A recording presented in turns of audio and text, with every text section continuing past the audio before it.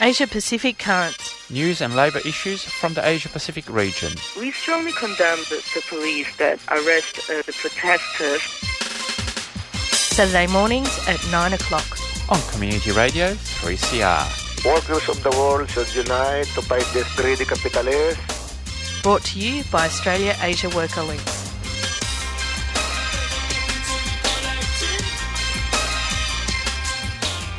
Good morning and welcome to Asia Pacific Currents, the last one for 2015. You're on this glorious, boiling hot Saturday, the 19th of December. I'm Giselle. And I'm Pierre Morrow, and yes, we've got a slightly different program, haven't we? Well, that's today? right. It is the final show for the year, so we're going to do a little bit of a news roundup for the year and just recap on some of our favourite stories, some of our most heartbreaking stories, and some issues that are just too big not to mention in the final show for the year. But unlike normal previous years when we've done this roundup show, we did want to recap or highlight the Global Day of Action in Cambodia. So we do have an interview that we might do first up on the show this morning. All right, we'll go straight into it. No worries. Comrades will probably remember Sinyet Yon, who is a Cambodian garment industry unionist that's travelled to Australia a number of times, and we've hosted her here in Australia a number of times. Sinyet was one of the people that was organising the Global Day of Action in support of a minimum wage for Cambodian garment industry workers. So they're fighting for a wage of $177 a month, and that is up from $128 a month, which is not a huge pay rise, but would make a world of difference to those workers. So here's Sinyet. International Human Rights Day is the day of campaigns, including the garment and textile worker and the other workers, organized by the different trade unions in garment industry and also in other sector as well. And there are 4 or 5 provinces organize the campaigns of the International Human Rights Day, and they're asked to release for 15 activists, including the parliament's members in the jails that were arrested by the government. And the purpose of the campaign is justice. We hungry justice. This is the purpose of a campaign, and because there is no justice in Cambodia right now, many garment workers, they work very hard and low wage. They ask for more wage, just decent wage for them to survive in the life, but it's still poor wage in Cambodia compared to the consumers. They buy in high price, but the worker, they still work in very low pay. It's about 90% gap difference. So the trade unions in garment industry and the other industries demand for minimum wage is 177, and right now the minimum wage increased from $128 to $140 for next year. It means it's about $12 increase. Whilst the research found by labor advisory committees, and including the government part, the employer and also the workers, found at least $177 in the urban and city that they can survive for each person to live in the city with $177. So the wage for next year is $140. That's not able to live in this way, so they have to force overtime, they have to force to work in the holiday and public holidays. So it's not justice right now. And recently the Asia Flowway Alliance including Cambodia, Vietnam, Bangladesh, Sri Lanka, and in India. They have survey that's minimum wage and living wage. The minimum wage here in Cambodia at least $170 for one person to live in the city, and the living wage had to be $400 to live in one family, and it's for them to pay their children, the house, and also the medicals and everything.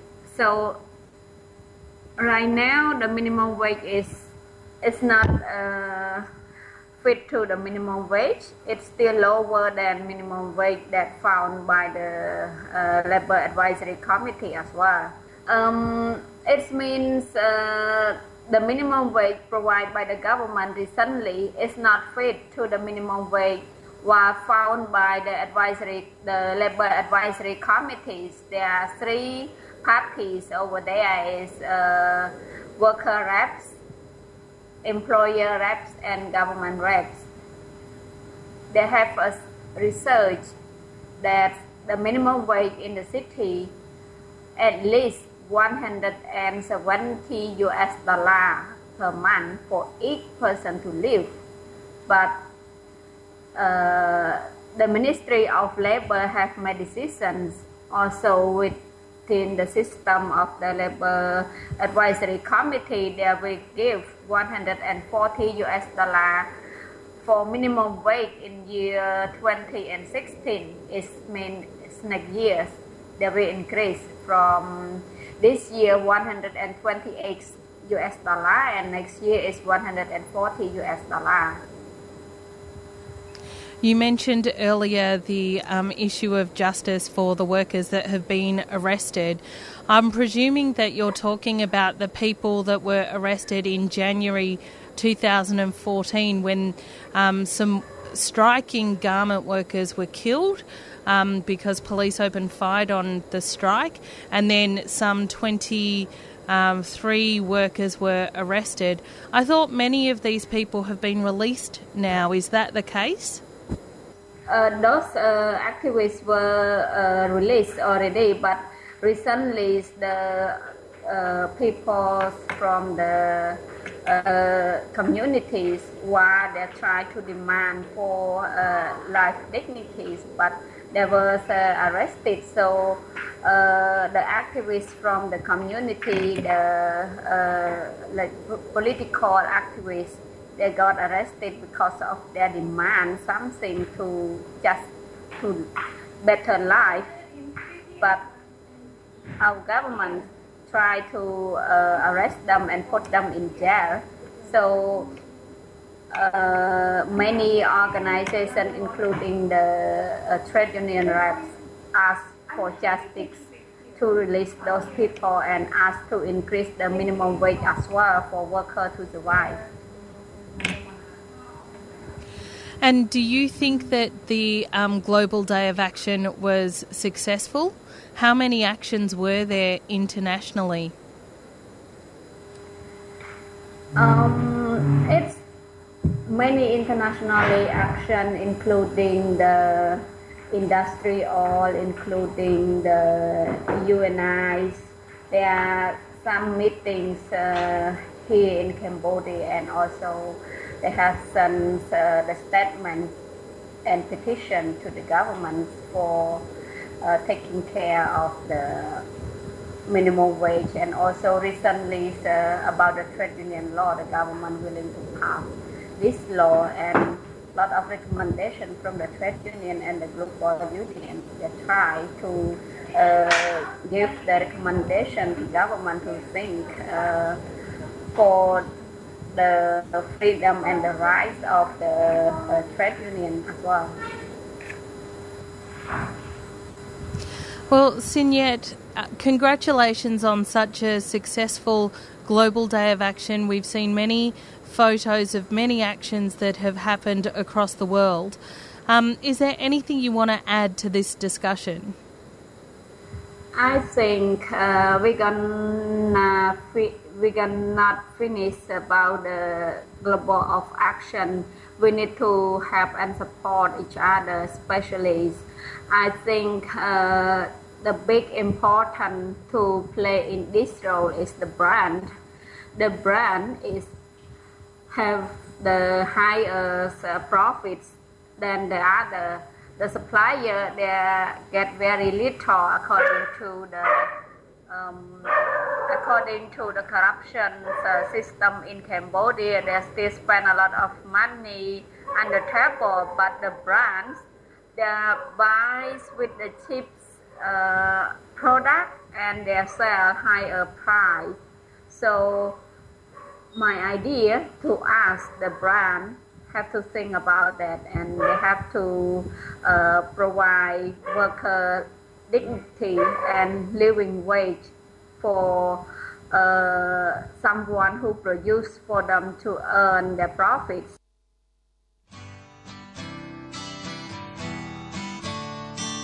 "3CR", always bringing you the latest union news.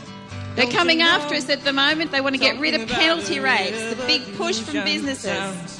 They want to get rid of all the things that you and I have fought for. So there's tens of thousands of jobs gone contracted out to sham contracting arrangements. On 8:55 a.m. and on the web, 3cr.org.au.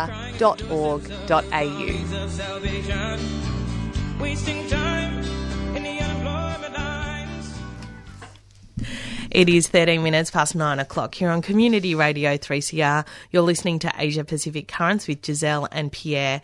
And who brings you Asia Pacific Currents, Pierre? Australia Asia Worker Links, of course, here on your favourite community radio. And if you want to contact AAWL, you can go on our Facebook and our website, aawl.org.au. And we've got a Twitter account as well, but I'm not on Twitter, so but I'm sure. So you pretend like it doesn't exist, is that right? I'm sure a lot of people are on it, so it's great. But go for it, Giselle. So we are doing a roundup of significant events across the year, just in our final program for 2015. You haven't back announced your fantastic interview. So the interview that you heard earlier in the program was one that I conducted with Sinyet Yon. She is a government industry unionist in Cambodia and was a part of organising some events for the Global Day of Action that happened on the 10th of December, which is International Human Rights Day. And that was fighting for a minimum wage for garment industry workers in Cambodia. Moving on to the year in review. What has happened in the year? And we have to say that even just before, Giselle, you made a very nice compilation, but even just a 5-minute chat, we went, there's other things. So we might remember other things as we talk, because it's been an eventful year. It absolutely has. I wanted to start off by remembering some of our fearless fighters that died.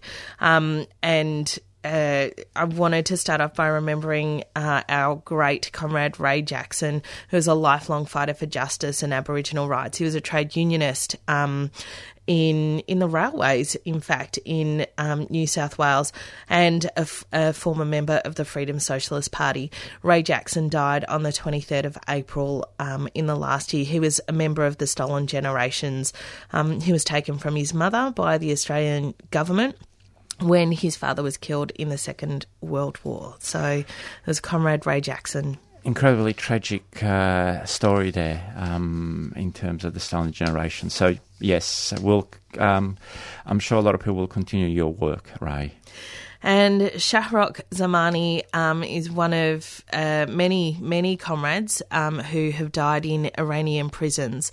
So Shahrokh was a founding member of the Syndicate of Paint Workers of Tehran. He was arrested by the Iranian government for his trade union activities, and he died in mid-September this year. Yes, and again, like you said, one of many, and certainly our comrades in Iran battle very hard against repression, and we've brought you a couple of interviews over the years about how they do it and what they're struggling for. Still on me. Still on you. You've got the list there. I'll just make the intelligent comments afterwards. Oh, that's what I love about programming with UPA. I thought it was also important to... So, yes, those are the two comrades that we particularly wanted to talk about that have died, but hundreds of thousands of workers have died at work in industrial accidents or having been directly targeted by the repressive arms of their respective governments and have been killed in the struggle and while fighting. So while we can't name all of those comrades that have died, we definitely remember them because it is their struggle that we continue. And of course, just of one note, one of many, the big disaster this year was in the northeast Chinese city of Tianjin a few months back, as people will remember, when it was a fertilizer or a chemical storage. It's a bit hard to even know even to this stage. It was a big warehouse. It literally just exploded when the chemicals mixed up. Hundreds died, and really was fortunate that it happened relatively fortunate that it happened right in the middle of the night. If it happened in the middle of the day, then the death toll would have been even higher. But again, it just shows you the importance of occupational health and safety, and the fact that, as you said, Giselle, many of our sisters and brothers die every day. Sometimes you have huge events like the Tianjin warehouse explosion, but often it's just one or two at a time. It's while we're talking about the repressive arms of the government, it's critical that we remember the countless unionist activists that have been arrested because of their industrial action and because of their, I guess, subversive actions against the state. I wanted to start this by looking at the leader of the Socialist Party in Malaysia, who was recently arrested, and that is Comrade Arul. So Arul is facing some 15 years of imprisonment under sedition. That's right. And again, sedition, the Sedition Act is one of those acts that many countries really have. Just sort of a grab bag and put you in jail, and yes, we'll think about it in a few years what happens to you, which is unfortunately becoming very prevalent. Either security or sedition, terrorism. Now, terrorism is the flavour of the month. That's right. But we have been seeing an increased use of the Sedition Act in Malaysia to arrest and target activists, human rights activists, trade unionists. There was an earlier arrest in October of Khalid Ishmath, and he is another member of the Socialist Party of Malaysia. So he was particularly targeted under the Malaysia's Multimedia and Communications Act, but further charges were filed under sedition. So it's another story we need to remember this year when we're looking at the issue of repression and arrests. We can't go past the CFMEU here in Australia, and while it would seem obvious that we would start with John Shetka and Sean Reardon of the CFMEU in Victoria, I actually want to talk about another comrade that was arrested in August under the same, with the same charges, and that CFMEU organiser Johnny Lomax. He was arrested and charged with blackmail for the act of trying to secure better wages for his fellow workers. And fortunately, they've been dropped recently, so that's great. And of course, we can't go past our... hang on, just on that. Yeah. Yes. So that is right. Those charges were dropped, and it will be interesting to see how that plays out with Shetka and Reardon. But what is extraordinary about these blackmail charges is that it's basically redefining what union activity is. It's almost the case now that any advocacy or advancement of workers' rights from an organiser of a union with the boss is necessarily blackmail. That's right. You could say they're criminalising trade union activity, but... You could say that, couldn't you? I could say that, yes. Yeah, all right. And of course, there's very recently, again, it's almost happened in the same week as Reardon and Shetka. Hang Sang-kyun in South Korea. Regular listeners would know that Hang Sang-kyun. It's not the first. He's a Korean trade unionist who in 2009 led a heroic occupation of the Sangyeong a car factory in South Korea and held it for, him and his comrades held it for 2.5 months and were finally overwhelmed by the military. He spent over 3 years in jail for that. This year, he was actually, the Korean Confederation of Trade Unions had a total open election. Basically, all the members of all the unions could vote, and there was a whole number of slate of workers that put their hand up, and Hang Sang-kyun also put his hand up, and his slogan, from what I've been told, was, if you're like me, I will call a general strike to reverse the anti-labour laws. He was elected, and he did call a general strike. Actually, there's been more than one general strike. So he kept to his words, and for that, he's been arrested, and he's now under, I'm not too sure what he's been charged for, but he's still under arrest. So, dear comrade, we will keep fighting for you. Absolutely.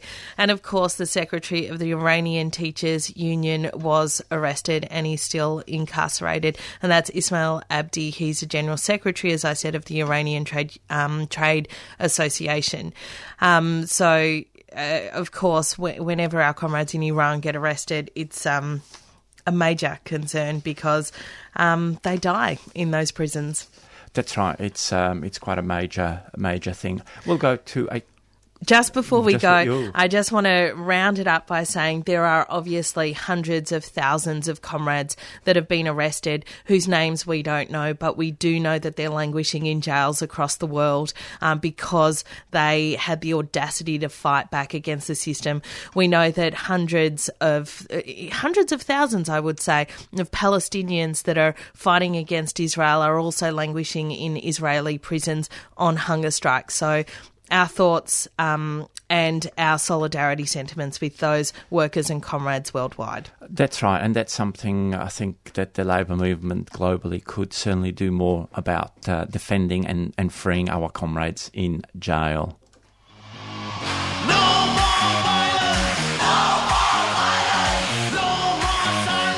Hey, this is Nick from Pinyao. You're listening to 3CR. Please support community radio and your local music scene.